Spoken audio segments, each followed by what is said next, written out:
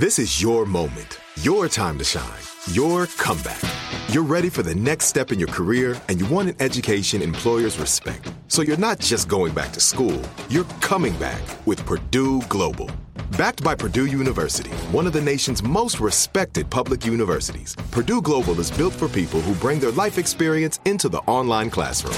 Purdue Global, Purdue's online university for working adults. Start your comeback today at purdueglobal.edu. Hey everyone, this is Jodie Sweetin from the podcast How Rude, Tanneritos. I've been needing a quick getaway with my family, and the 2024 Hyundai Santa Fe is the perfect vehicle to take us there. It has standard third-row seating, so I'm able to pack my entire family, plus pets, in the car, while also having enough room for our camping essentials. Available H-Track all-wheel drive will get us through any dirt trails, and available dual wireless charging pads will ensure we never have to worry about getting stuck with a dead phone in the middle of nowhere.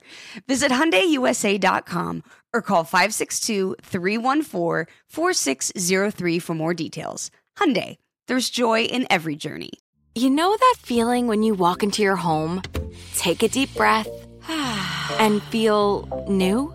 Well, that's what it's like to use Clorox Scentiva.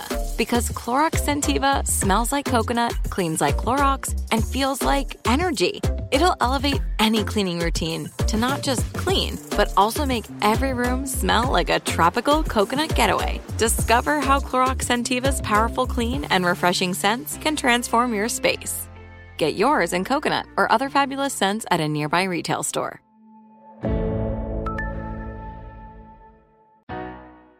I know you'll be alright, even when times get hard and you feel like you're in the dark. You will see just how beautiful life can be when you soften your heart. You can finally start to live your truthiest life. Hey everybody, and welcome back to The Truthiest Life. It's your host, Lisa Haim, and I'm very excited to introduce you to this week's guest, Jessica Lebovitz. Jess and I met during our dietetic internship over 5 years ago, and we were immediately yin and yang. Jess is super organized, thoughtful, really plans things out meticulously, where I have a lot more trust in the universe, work off my intuition, jump into things kind of feet first and figure it out. And as soon as we finished our dietetic internship, I said, Jess, I want you to work for and with me. And she said, Lisa, I've got to, go down the typical route, working clinical dietetics before I jump into something that doesn't have much security underneath it. And I understood that. And I really wanted to work with Jess because we are so opposite and because she is so true to who she is. One thing you should know about me is that I gravitate towards anybody who is authentically themselves, not necessarily similar to me, but true to themselves. I have a lot of friends, and if you ever saw us together, you might wonder, what do we have in common?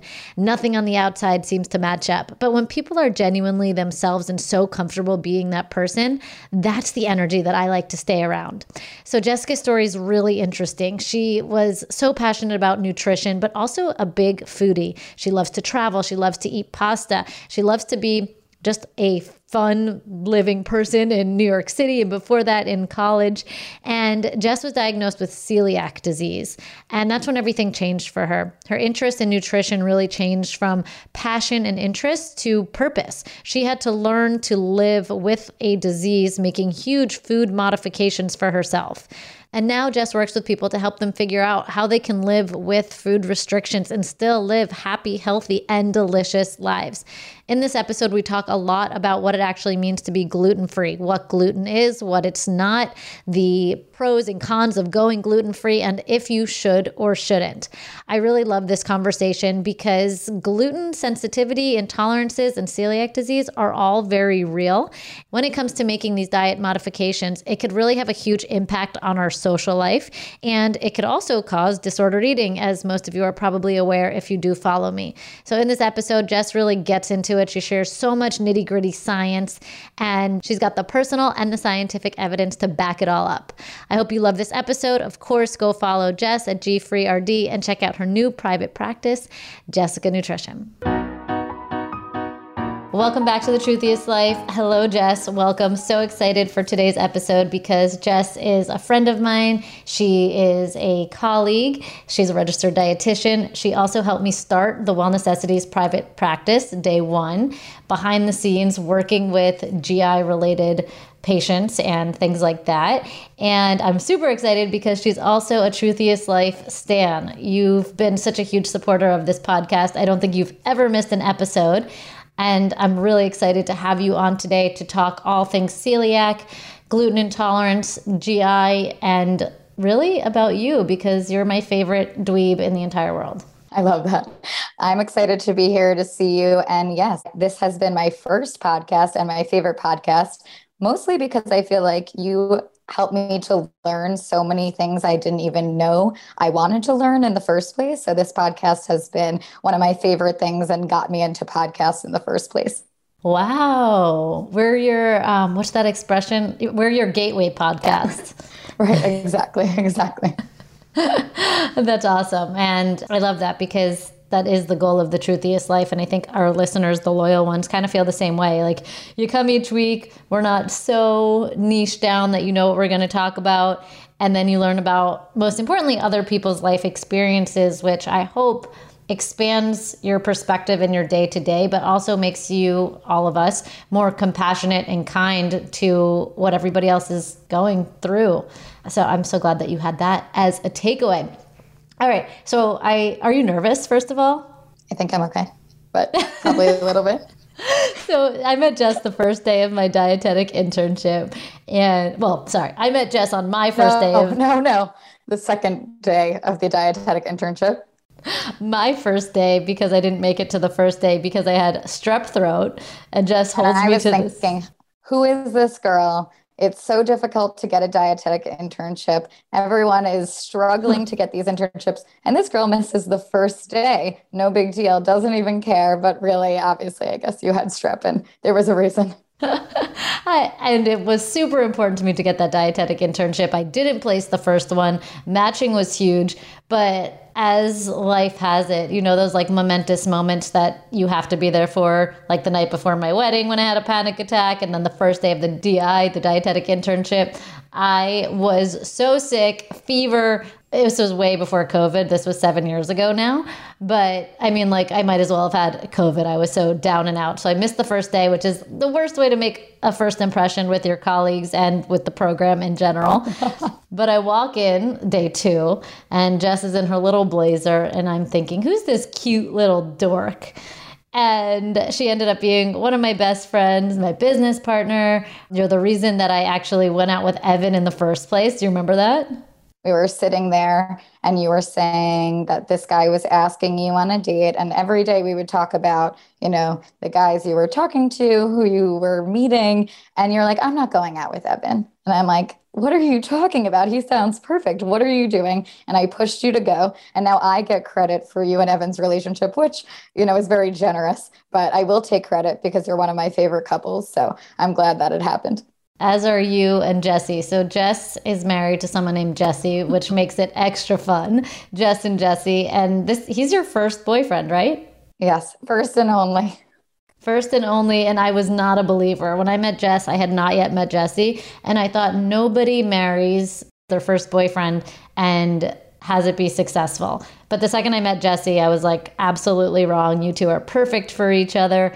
And now how long you're coming up on a year being married, right? Yes, coming up on a year being married and 13 years of being together, which is just totally insane. But I think it really speaks to who you are as a person. You're very pragmatic, you're stable, you make really good decisions even 13 years ago, and you really thrive in comfortability and being exactly who you are. Yeah, I love that because I know that's what we used to always talk about, that we were yin and yang when we were working together, that I was always like, okay, let's, look at every decision, make the right decisions. And you were like, I am buying the hanging chair that looks good in the office. And I'd like, this is why you jumped into everything. You built the private practice right away. And, obviously it worked out so well. And it pushed me to be more like that and has pushed me in my career and made me feel like I don't need to have this imposter syndrome, but I can really be who I want to be, even if it doesn't feel that way. Right. So out of the dietetic internship, I knew that I wanted to be in private practice, and Jess was not going to jump into something that wasn't promising financially or, wasn't a very grounded place to start your first job. Yeah, I also wanted the hospital experience to kind of gain all of the knowledge of different disease states and all of that.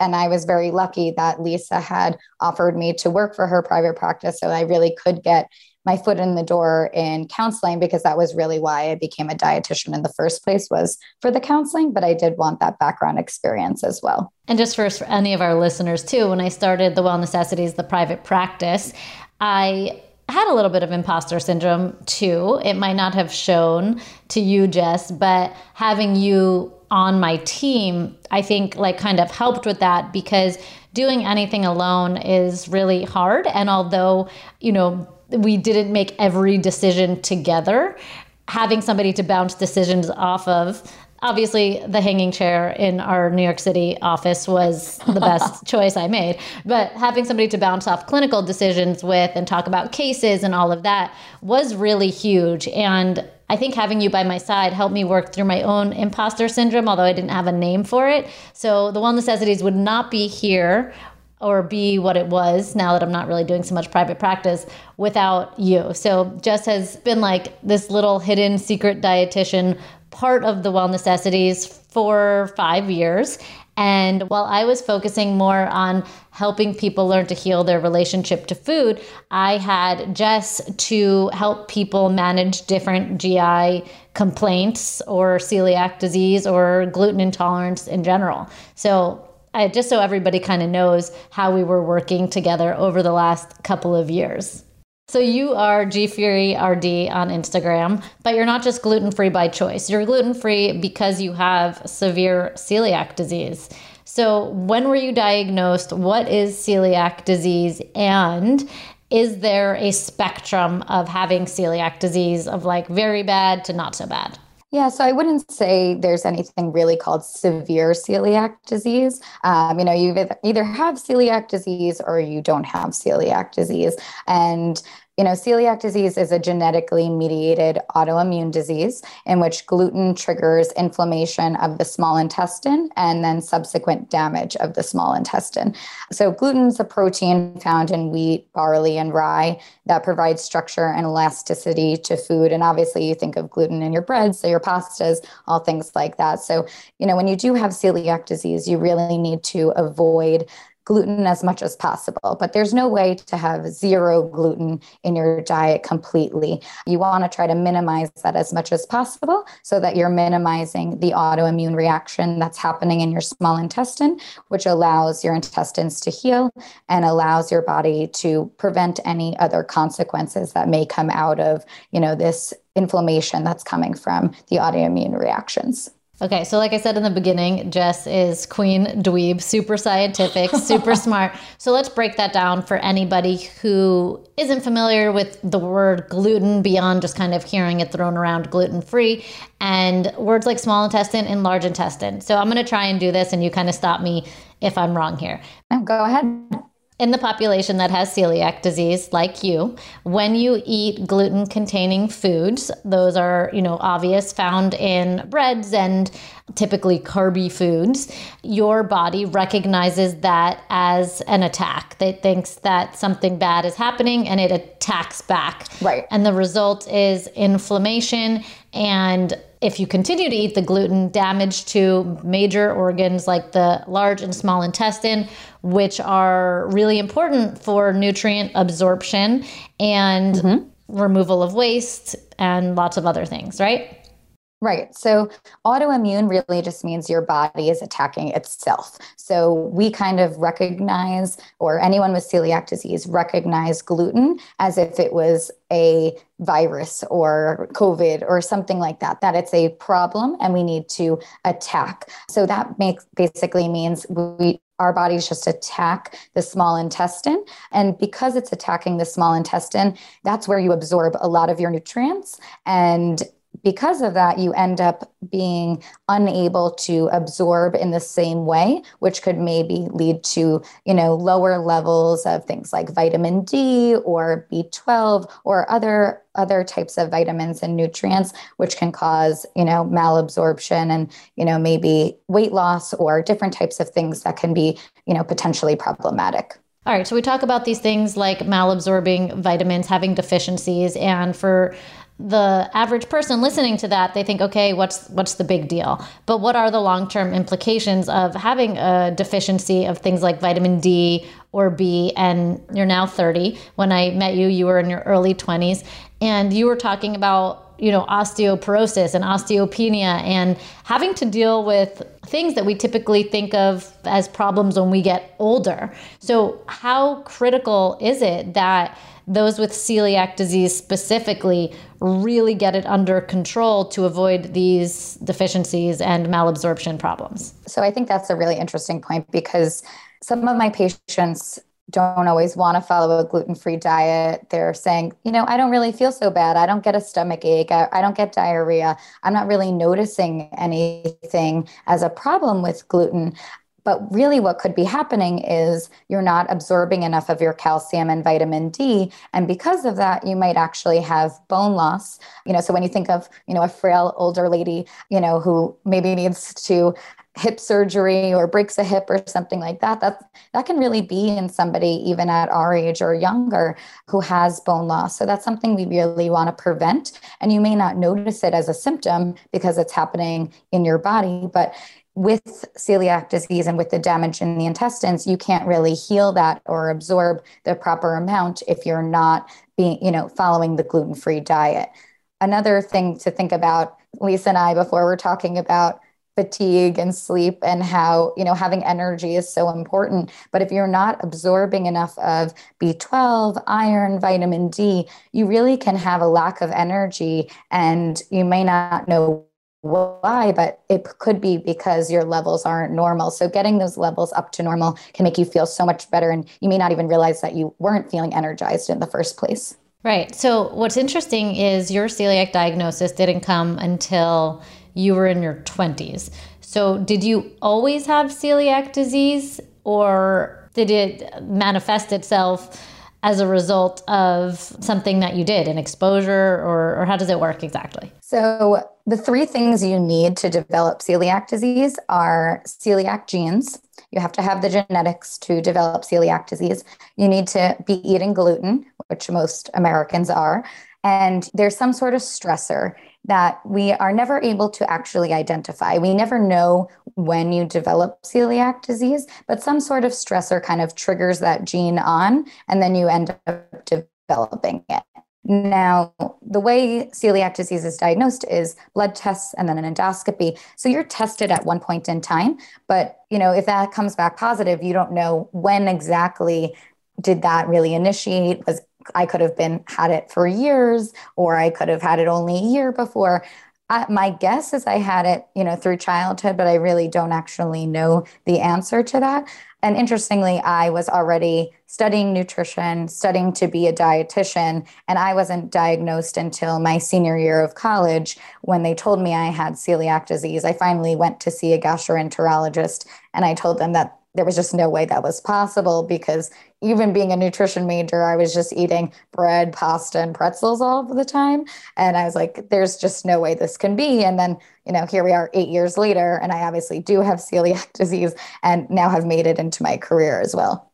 Wow. I mean, that's really wild that you're already pursuing nutrition, and then nutrition really became your life as a means to survive. So somebody who has celiac disease has the gene, and then at some point in time, something in the environment interacts with you, or a trigger as you call it, and the gene is turned on. Meaning that if you see a doctor and you're told that you don't have celiac disease at one point in time, that doesn't give you the green light that you will never develop it. In fact, for you, it took until your 20s for that gene to turn on and those symptoms to begin. What were your initial symptoms that led you to even see a GI? Yeah, so I had some GI symptoms over the years, but I never really thought of them as so problematic. And then in college, I had acid reflux, which I thought was pretty normal given my college lifestyle. I didn't really think anything of it. But eventually I went to a gastroenterologist, which I probably should have done earlier. And that was when they did the blood tests and they saw that I, had very positive celiac antibodies. Okay. And then they do the endoscopy, and what do they find? And then they did the endoscopy and they find that there's damage in the intestines, and that it confirms the celiac disease diagnosis. So having learned in your early 20s that there's damage to your intestines, that must feel really scary. First of all, the small intestines do so much for our bodies. To learn that you have this damage, is it reversible? Yeah, so it is reversible. So that's what the gluten-free diet is, the only treatment for celiac disease, which is why being a dietitian in this area is so exciting, because the gluten-free diet is really the only treatment for celiac disease. But once you follow a gluten-free diet, essentially all patients or most patients should be able to reverse that damage and heal their intestines, and that malabsorption really shouldn't occur anymore. So it can be worked on with the dietitian and with the team to get you to a place where your health is back to normal. So for you, acid reflux was the main symptom that caused you to even seek GI care? Yes. Okay, interesting, because I feel like a lot of people have acid reflux, and I was kind of expecting you to say more along the lines of, I guess, diarrhea maybe, or vomiting. That's what people typically think of as diarrhea, but that's a classical symptom. But really, celiac disease is so diverse. There's so many different symptoms. And there are patients that are actually truly asymptomatic as well. They have no symptoms of celiac disease, but there is damage in the intestines, which could cause longer-term issues or develop symptoms later on. But there's a range of neurological, gastrointestinal symptoms that can really occur that, people should be aware of. And what do you mean by neurological? Because now we're talking beyond the GI tract. Yeah. So headaches, migraines, but also peripheral neuropathy or numbness or tingling in your hands and feet. Infertility is another type of symptom that we see or consequence of celiac disease. So, there's a huge range of different things, dizziness, all of that. It's pretty severe. And I think that it's a really misunderstood, especially because so many people are gluten-free by choice or because of sensitivity.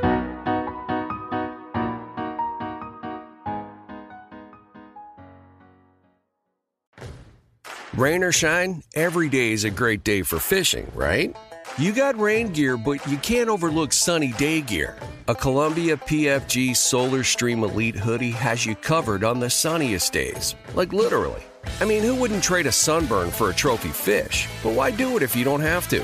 Especially when this Solar Stream Elite hoodie is built with broad spectrum UV protection. We're talking UPF 50, and it has airflow so you don't overheat. And what's the alternative? Putting down the rod every half hour so you can slather on some sunscreen. Seems like an easy choice to me. Columbia PFG has you covered with their Castback TC shoe.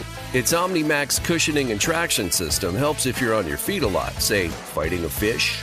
Not to mention keeping you sure-footed on a wet rocking boat. So if you're going to be spending long days out on the water, and I sincerely hope that you will be, head over to Columbia.com/PFG and shop all their performance fishing gear. Trinity School of Natural Health can help you be part of the fast-growing health and wellness industry.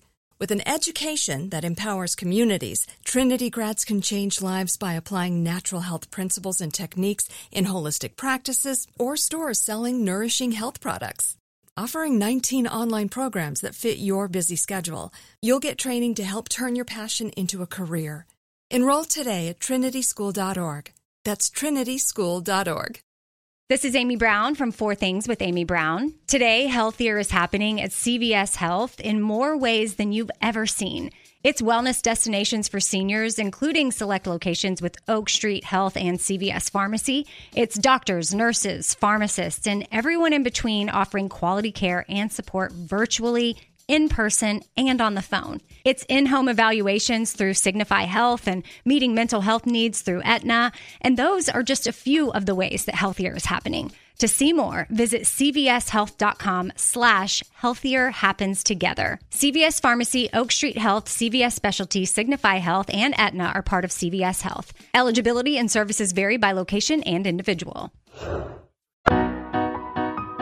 Before we kind of go into the differences between celiac and gluten sensitivity, I'm curious because typically when I think about people who are on gluten-free diets, or even the people that I know who have celiac diagnosis, and I know quite a few, by the way, I can only really think off the top of my head of women and not men. Does it affect women more than men? So the interesting thing is there's so many more women diagnosed than men. Now, is that because there's more of it in women, or is that because more women are proactive about getting tested and going to their GI and finding out all of this? But the predominance of women is much greater than men in celiac disease, but we don't really know exactly, is there an underlying reason for that? So interesting, because when I was in college and I studied psychology, I don't remember why we learned about this, but we learned that, I'm not going to get this exactly right, but the theme was that married men are healthier than unmarried men because their wives, obviously this is like a very dated study, and pardon, I'm only talking about husbands and wives because that's what my memory kind of tells me about this specific study, because women prompt their husbands to go to the doctor to get their checkups. And for whatever reason, men are less likely to take the initiative to make sure they go each year. So I guess what you're saying kind of here is not necessarily that it affects more women than men, but more women are diagnosed because they are seeing doctors more frequently and maybe making it to the doctor before things kind of become more obvious of a problem. Yeah, definitely. So it's possible that there just is more females with celiac disease, but it's hard to really distinguish, if there is a confounding factor that's, changing those results. Yeah, so that's super interesting. And I think it's important for us to really make sure that everybody in our lives is looking inward and taking inventory of their body's symptoms, big or small, and taking them seriously, because celiac disease really is no joke. Something like acid reflux for you, which I'm sure so many people have acid reflux because of diet or possibly because of something deeper, right? That is a symptom of something very serious going on in your body. And it's worth kind of knowing, do you need to make a dietary modification in order to repair and take the best care of your own body? So what is the difference between gluten sensitivity and celiac disease? Because lots of people don't do great with gluten, but they don't have those antibodies showing up in their blood work to say, actually, this is an autoimmune issue. So if it's not an autoimmune issue, what is it? Okay, you're going to be cool when I get all scientific, honey, now?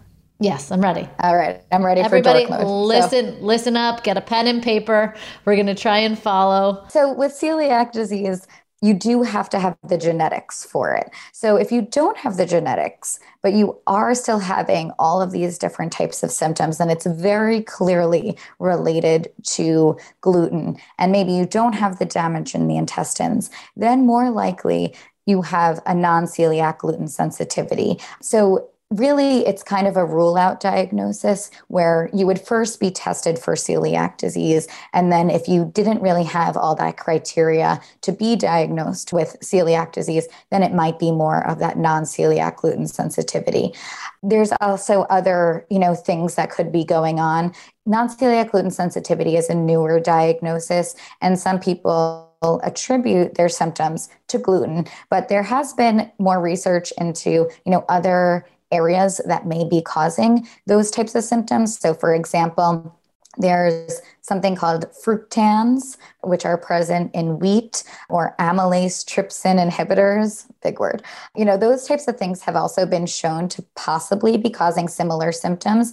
And, sometimes a low FODMAP diet, working with a dietitian to figure out, is it the fructans or those are types of FODMAPs that might be causing some of these symptoms? And you can kind of figure out, maybe you don't need a full elimination. Maybe you just, need to limit it down in certain ways. That might be a better plan for you. I always try to keep the diet as liberalized as possible, that you can eat as much food, as much variety as you possibly can tolerate without it being a problem. Limiting gluten is so hard day to day. You want to try to open it up as much as you can.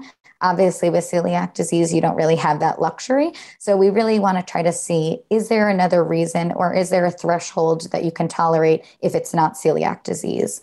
Other options, though, sometimes the diagnosis is really something like SIBO or IBS, or it could even be something more serious like an IBD. And that's why it's good to see a gastroenterologist and make sure you're being tested for all of these things, because sometimes you react more strongly to gluten because there is this underlying diagnosis. But once that is treated, you don't actually respond as severely to the gluten and you can tolerate it better. What sort of treatment options are there? So if it was something like SIBO, that is diagnosed, oftentimes my doctors will prescribe a course of antibiotics to treat the small intestinal bacterial overgrowth. And basically, oftentimes when people have that treatment, the gluten isn't triggering as much symptoms for them. So it's possible they still do have that, but sometimes after they've already been treated, they're not responding as much. For example, with lactose or milk, sometimes that can be more triggering when there is this underlying diagnosis. And then once it's treated, they don't feel as bad. When it comes to celiac disease or non-celiac gluten sensitivity, why is it so important to work with a registered dietitian? So there's so many reasons why it's important. The first one being, it's the only treatment. The gluten-free diet is the absolute only treatment, and it's the first line therapy. And all of my doctors that I work with really understand that. And so they're making sure that all of the patients are seeing a dietitian or seeing me to ensure that they're receiving proper education and counseling. And even follow-up with a dietitian is so important, because labeling laws, regulations, food products, apps, resources, and guidance are all changing with time. So, you really want to follow up and make sure that you're getting all of this updated information. We talked a little bit about the nutrient deficiencies before. We don't inherently believe that a gluten-free diet is just healthy on its own. Many wheat products are fortified with certain nutrients that gluten-free products aren't. And so I work with patients to make sure they're finding other ways to get all of the nutrients that they need. We talked about the malabsorption at diagnosis. So we really focus on any specific nutrient that you might not be getting enough of and making sure we're finding ways to get enough of that out of your diet. And lastly, oftentimes patients have multiple restrictions. So they may be gluten-free, but they also may have lactose intolerance. And therefore, they're needing to be strategic about, which foods they're eating and how to get all of those nutrients from their diet, even with these restrictions on their diet. And as you know, with my mindful eating philosophy, I talk a lot about inner and outer wisdom here. So applying this to your work, your inner wisdom is really learning about your specific body, learning about what's being malabsorbed, learning about what deficiencies you're at risk for. And then your outer wisdom, which you're really helping people to also cultivate, is learning about what foods you can have that will minimize the risk of any deficiencies or illness caused as a result. So just, getting rid of gluten in your diet isn't enough, because you are running the risk of becoming deficient in other things, because gluten-containing foods often contain other nutrients that removing from your diet you might be missing. All of this is so important, and I really wish that we taught nutrition in just a really basic way to everybody, right? Because learning about our bodies, learning about the small intestine and nutrient absorption, things that you and I learned, I learned in grad school, you did your undergrad in nutrition. It should be our birthright to understand how our bodies work so that we can make food choices that support ourselves, celiac disease, non-celiac gluten sensitivity, or not. And kind of having our ability to have the radar out of, okay, this doesn't feel right for me is really key. Now, for myself, we love gluten in this house. As you know, Evan's diet is primarily pasta. And for me, as of late, I have not been doing great with gluten. Now, having had my history with disordered eating, which, by the way, never included cutting out gluten, I am very conscious and mindful about cutting something out without firm evidence that I need to. Like I said, it's a big part of our life and lifestyle. And if I were to be really inflexible with gluten, I would really have a big problem. Now, I have seen a GI in the past, so I have ruled out, I believe, celiac disease. And my symptoms are not very severe. I just don't feel great when I have gluten. And lately, Jess and I have been talking a little bit more about it because during times when I'm less mindful of my gluten consumption, I get joint pain. And that feels really awful. It kept me up a few nights, So even just for myself, having a greater understanding about which foods contain gluten allows me to incorporate it in my life, but be mindful about quantity and source. And I think that's something that the general public, isn't aware of. The source of gluten can affect, and this is obviously speaking to the non-celiac population, but the source of gluten, the quality of the gluten can affect a body's reaction to it and the quantity. Our Americanized diet does include a lot of gluten products. That doesn't mean that gluten is bad, but what is it displacing in addition? And what is that volume of gluten in your diet possibly causing a problem with? So just to kind of sum up what I was saying here, for those of you that don't have celiac, but you're not sure about gluten in your life, things that I encourage you to consider is the quality of that gluten and the quantity in which you are consuming, because I've noticed when I have a lot of gluten, I feel really crappy, but that doesn't mean that I need to eliminate it completely from my life. And I'm very grateful that I don't, because it's really hard, Jess. I don't know how you do it. You're a huge foodie. You go to restaurants. I can't imagine, having that fear of food at all times. The fact that something could be cooked with gluten for you would be a problem, right? Mm-hmm. Like you're that sensitive to it. Yes. So what is it like dining out and being a foodie and being part of social events and weddings where you don't have complete control over the cooking process?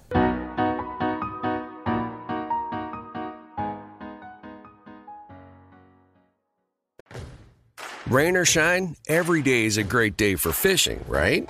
You got rain gear, but you can't overlook sunny day gear. A Columbia PFG Solar Stream Elite hoodie has you covered on the sunniest days. Like literally. I mean, who wouldn't trade a sunburn for a trophy fish? But why do it if you don't have to? Especially when this Solar Stream Elite hoodie is built with broad spectrum UV protection. We're talking UPF 50, and it has airflow so you don't overheat. And what's the alternative? Putting down the rod every half hour so you can slather on some sunscreen. Seems like an easy choice to me. Columbia PFG has you covered with their Castback TC shoe.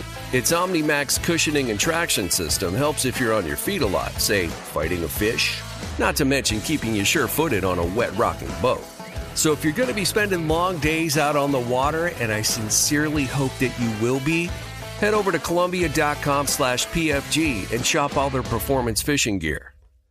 Trinity School of Natural Health can help you be part of the fast-growing health and wellness industry. With an education that empowers communities, Trinity grads can change lives by applying natural health principles and techniques in holistic practices or stores selling nourishing health products. Offering 19 online programs that fit your busy schedule, you'll get training to help turn your passion into a career. Enroll today at trinityschool.org. That's trinityschool.org. This is Amy Brown from 4 Things with Amy Brown. Today, healthier is happening at CVS Health in more ways than you've ever seen. It's wellness destinations for seniors, including select locations with Oak Street Health and CVS Pharmacy. It's doctors, nurses, pharmacists, and everyone in between offering quality care and support virtually in person and on the phone. It's in-home evaluations through Signify Health and meeting mental health needs through Aetna. And those are just a few of the ways that Healthier is happening. To see more, visit cvshealth.com/healthier happens together. CVS Pharmacy, Oak Street Health, CVS Specialty, Signify Health, and Aetna are part of CVS Health. Eligibility and services vary by location and individual. So what is it like dining out and being a foodie and being part of social events and weddings where you don't have complete control over the cooking process? Yeah, so I think that's the other part of my job. And, I live it, so I'm able to give so much advice to my patients. But, it's not just about the nutrients that you're taking in, what has gluten, what doesn't, but it's also about living life normally, improving your quality of life while also following a gluten-free diet.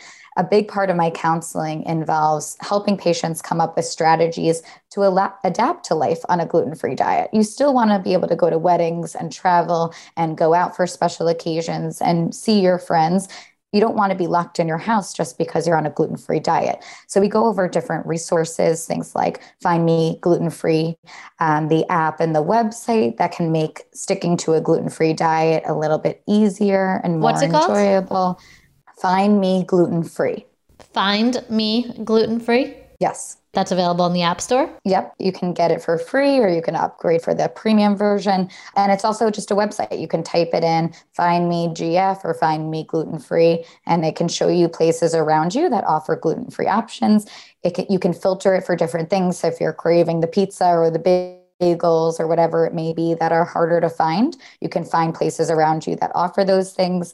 I often use it when I'm traveling to see what places are going to be nearby so that I know, what options. And as Lisa mentioned, I'm a total foodie, so I don't just want to eat some lettuce or, a piece of meat or something. I want something that's actually delicious and that I'm going to enjoy. So I really try to find, especially if I'm going to a different country, I want to be able to try their cuisine and try their specialties. So I really, work with patients who are struggling with those types of things. What's your favorite gluten-free New York City restaurant?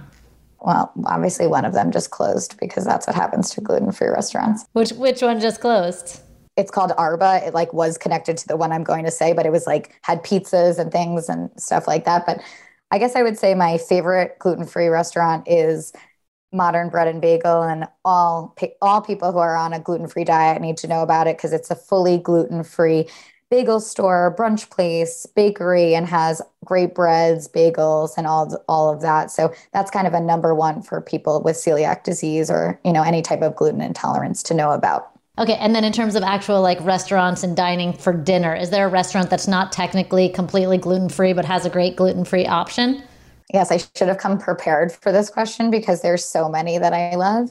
I do love Pecora Bianca's gluten-free pasta. They actually do a homemade gluten-free pasta, and my friend works there and they do a great job every time. So that one is a really good one. We can send people over to the G-Free RD Instagram account. I know you're constantly putting up the foods that you're eating, tagging restaurants, and you're kind of like a real life resource. And I think that's kind of a great way to stay up to date in New York City and of course on your travels as you have them. I'm always excited to see what you have. So for a second, let's just go back to kind of that difficulty about being a human and dodging gluten. You've actually studied the impact of dating with celiac disease, right? Didn't you do an actual study on that? Yeah, so exciting. It actually was finally published this week, a few days ago. So I'm very excited. Author status. Right. This was my first project that I spearheaded myself, which I think really says a lot about where I started. I think I came into counseling because I loved talking to my friends and to you about your dating experiences. And I used to always listen to everybody and try to, come up with solutions and what we were going to do. And I think that kind of carried into my career as a counselor and a dietitian of listening to what's going on and trying to investigate and find the best solutions for people. And so when I started working in celiac disease, I realized that not only is dating, difficult in New York and difficult for people, but dating with celiac disease or dating with some sort of food restriction is extremely difficult since dining out is already extremely difficult. So I did a survey on this for our patient population, and we looked at the different challenges that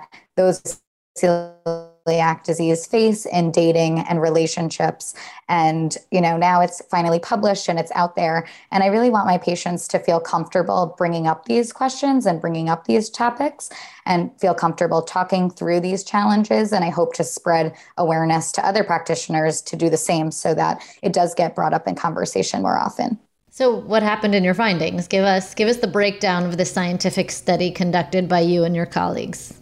So we basically found that a majority were finding that celiac disease had a major or moderate impact on their dating life. So it wasn't just, this is a no big deal thing, I can go date and do whatever I want. It really is impacting them, and for different people in different ways. Some people were bringing food on a date. Some people were preferring to suggest or, select where the date would be held. And we found that it also affected their quality of life. If they were finding a bigger impact of celiac disease on their dating experience, they were feeling that their quality of life was diminished, and they were, maybe more anxious or, not adapting to their environments as well. We also looked at it for all patients in terms of relationships. And, a lot of people admitted that they were hesitant to go on dates, but also hesitant to kiss their partner, because of celiac disease, or that there was interference with, sexual intimacy, or they wanted their partner to also follow a gluten-free diet. So all of those factors are really interesting in relationships. We already think relationships are so complicated, but then to add on all these extra variables, is something that definitely needs to be addressed. So I know that your study was super formal and you looked at just people with celiac disease, but I'd venture that this is impacting lots of people with gluten sensitivity, other food allergies. I remember that one of my ex-boyfriends, he was allergic to shellfish actually, and I would eat shellfish. And then I think he was afraid, kissing afterwards and all of that. So it's crazy to really think about all the different implications that these sorts of food restriction related diseases can have on a person.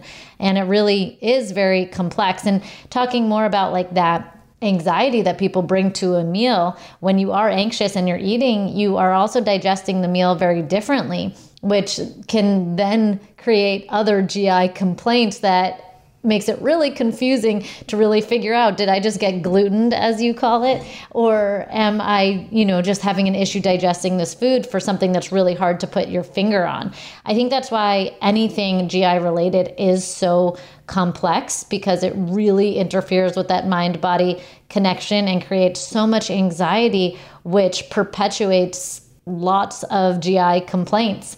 I know that in my disordered eating days, I brought so much anxiety around the foods that I was eating that I thought that I was suffering from real, quote unquote, symptoms. But now I know, because my relationship to food is differently, that it was the anxiety and energy that I was bringing towards the meal. And so it's interesting to see that like foods that I thought used to cause bloating was really just my relationship to the food, the way I was consuming them, and the chemicals in my body that were being produced while eating those foods. So there's so much that goes into really figuring out what's going on in your body and deciphering, is this something that necessitates seeing a doctor, or is there something that I could really recognize I'm bringing to the table? So this whole like mind-body approach to it is something to really consider, and how anxiety can impact your ability to digest a food and feel good after it.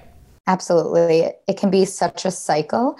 And that's part of the reason why I love GI nutrition, because I feel like I'm acting as a detective and really able to ask patients about their full picture, their story, their lifestyle, their diet, and take all of the small details from their life to kind of figure out what's causing their symptoms and what we can do to make it better.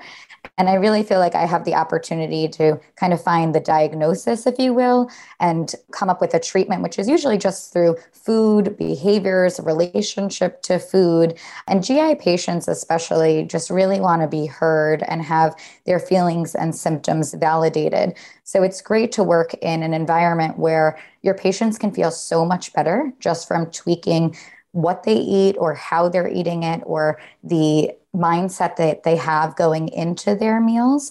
But there is a huge overlap in disordered eating or eating disorders and GI symptoms. It's not surprising to see that that happens because essentially these patients are restricted because their diets are medically necessary and they have to follow these diets. So, it's hard to kind of escape that restricted mindset when you're being told you absolutely have to follow these diets. And that's why it's so important to work with a specialized RD to make sure you're finding the right balance between listening to your body, but also following whatever dietary restriction that you need to follow. Right. So as we mentioned in the beginning, Jess was critical in the Well Necessities private practice taking off. She saw so many patients under this umbrella that I guess I technically created. I wouldn't really say I was your boss, but technically I was the owner of the business and you worked for me-ish. And as the years went by, I think we worked together for 5 years. My life began to change and I was having a baby and doing private practice a lot less, really shifting into courses and Fork the Noise.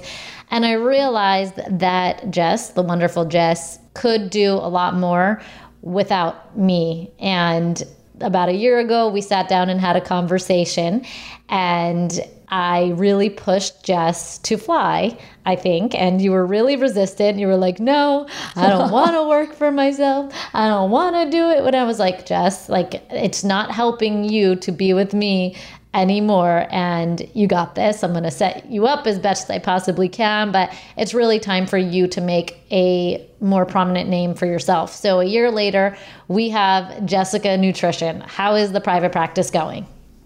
It's been going great. Obviously, I love working with you because you push me to do the things that I'm like, no, this is, I can't just jump into this. I need to be fully ready. I need to have 20 more years on me to be able to say I have my own business. But you just jumped right into it after the internship and you made it look so easy. And I love the influence you give me of, that I am capable of doing all of this. And obviously, yes, you were right. I was basically running you were my boss and doing everything. But at the same time, I was like, I guess I do actually know what I'm doing at this point. So it's been wonderful having my own private practice, my own name out there and being able to see patients and clients and be able to help them in the same ways that I was helping them before, but now be able to run the business side of things too. Yeah, and you're doing such an incredible job at this. And it's been such an honor to see you kind of move away from this fear and into your flow. Because after listening to this episode, I hope that everybody's takeaway is to really recognize the importance and the level of knowledge that you have as a celiac dietitian, as I call it, but really somebody who specializes in everything GI. Seeing a nutritionist goes far beyond the nutrition component of it. Obviously, those of you who are listening that have worked with me might know that, but for those of you that have some sort of an issue with eating a certain food or food group or GI in general, you might not realize that it goes far beyond just a meal plan. I think my favorite part about what you said is people really need to see a dietitian because they need somebody to listen. So many of the GI related complaints don't get formal diagnoses, and therefore people feel really at a loss of what to do. It affects them socially because people don't believe them. And there's just this whole gray area when it comes to GI health, and having somebody there to listen, to help you through the hard parts, to come up with a plan, both with nutrition and also emotional plan in navigating, socializing and traveling and living life. This really goes far beyond nutrition and health. It goes into quality of life. And that's what I think a great practitioner can really help you better navigate. Having someone to hold your hand, a professional of your caliber, is going to make all the difference in living your life most fully. And Jess, I know that you wouldn't be able to live your truthiest life if you were not well educated in your celiac diet and having had someone to hold your hand through this, right? Like, you had to see a dietitian for this at one point.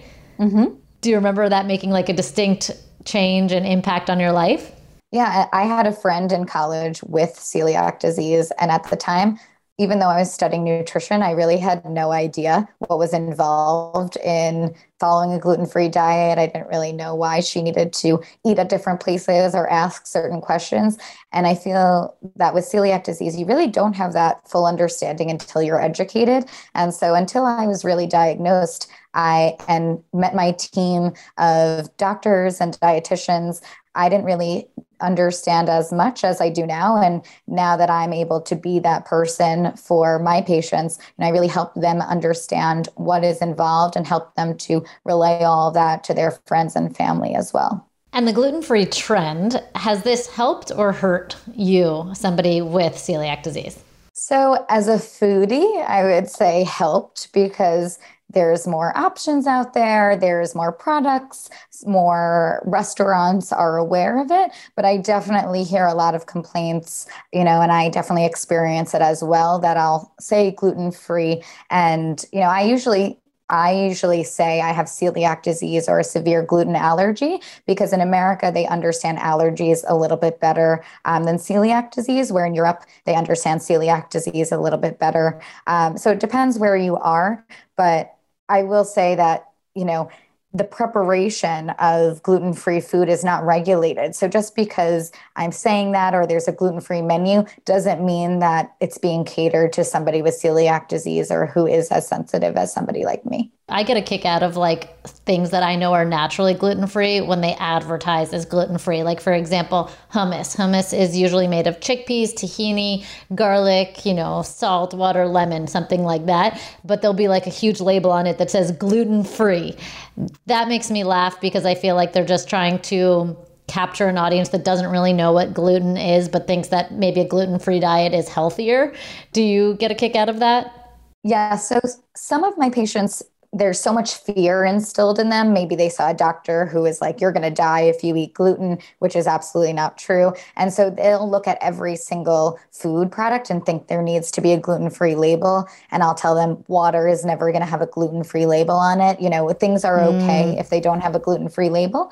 But I will say the other side of it is that something like hummus or other food products, that label actually means that the company is testing the amount of gluten concentration in it. So if it has a gluten-free label, it should be under 20 parts per million, which is a concentration of gluten that's been deemed acceptable for somebody with celiac disease. Okay. So it is a reassurance for somebody to see that. But you're absolutely right. In certain scenarios, fruit, hummus, you don't necessarily need that, but they are doing the testing for that. So sometimes it can make you feel better in your purchases. And last question I'll ask is, a lot of people don't really understand what gluten is and where it's found and how it can actually be naturally occurring, assuming that they have no negative impact of eating gluten in general. But they just think that gluten-free is healthier because they don't understand it, but that's kind of like, how it's been marketed. So now they're eating all of these food-made products that are like all these makeshift ingredients, but they're dodging things like rice, for example, which is one ingredient, no gluten. I feel like it's a common misconception that if it's a carbohydrate, it has gluten, and rice obviously falls into that category. Would you say that sometimes people are eating less healthy diets by going gluten-free if they don't truly understand what gluten is and where it's found and have no intolerance or allergy to it? Absolutely. So part of it depends on, why did you start a gluten-free diet in the first place? What are you trying to get out of it? But with any dietary restriction, with vegan, with vegetarian, with anything, if you're going to kind of take that and then just choose all the junk food that's labeled gluten-free or vegan, and eat donuts and, eat all of that, but not eat gluten-free whole grains or whole grains like even wheat bread or whole wheat bread or anything like that, that can have a good nutrition profile, then you might not be ending up any healthier than when you started. Obviously, gluten-free is indicated for certain people that it is causing this inflammation. But if you're just doing it to cut out carbs, but then you end up eating gluten-free carbs that are really processed, that have more sugar and fat and, chemicals added to them, then you're not really getting that benefit from it. If you choose, gluten-free whole grains like quinoa and buckwheat and millet and all of that good stuff, and you're choosing naturally gluten-free foods like meat and fish and eggs, fruits and vegetables, then it definitely can be a healthy gluten-free diet. And that's why you work with a dietitian to figure out, how do you make the diet as healthy as it can be, even with these restrictions. Got it. All right, great. I think we covered a lot here. And for more G-Free information, you could head to gfree_RD Instagram account. I'm going to link your Jessica Nutrition website below so people can check you out. If you have any reason or possible concern that you are having a gluten sensitivity or any sort of GI related thing, I cannot stress enough working with a registered dietitian like Jess to really figure out the mess and figure out what you need to cut out before you cut out everything. I've seen so many people make the mistake of not working with a professional at first, only to end up very down the line finally going that route and figuring it all out. This stuff is confusing. It's hard to navigate. It sometimes requires getting a doctor involved, and a registered dietitian can really be your guide in this process that can feel all-consuming, can take over your life, and just be downright confusing and difficult. So, Jess, any last words you want to leave us with? Well, I think we've come a very long way since our second day of our dietetic internship. And I think that despite all of our differences, we have a lot in common in terms of listening to people. And I love listening to your podcast and the way that you ask questions. And I feel like that's kind of why we both got into this field, is listening and being able to help people and, go through their stories with them. So I am very grateful you had me on, and I can't wait for all the future episodes of your podcast. Thanks, Jess. And thanks for living your truthiest life with celiac disease. We love you. Mwah.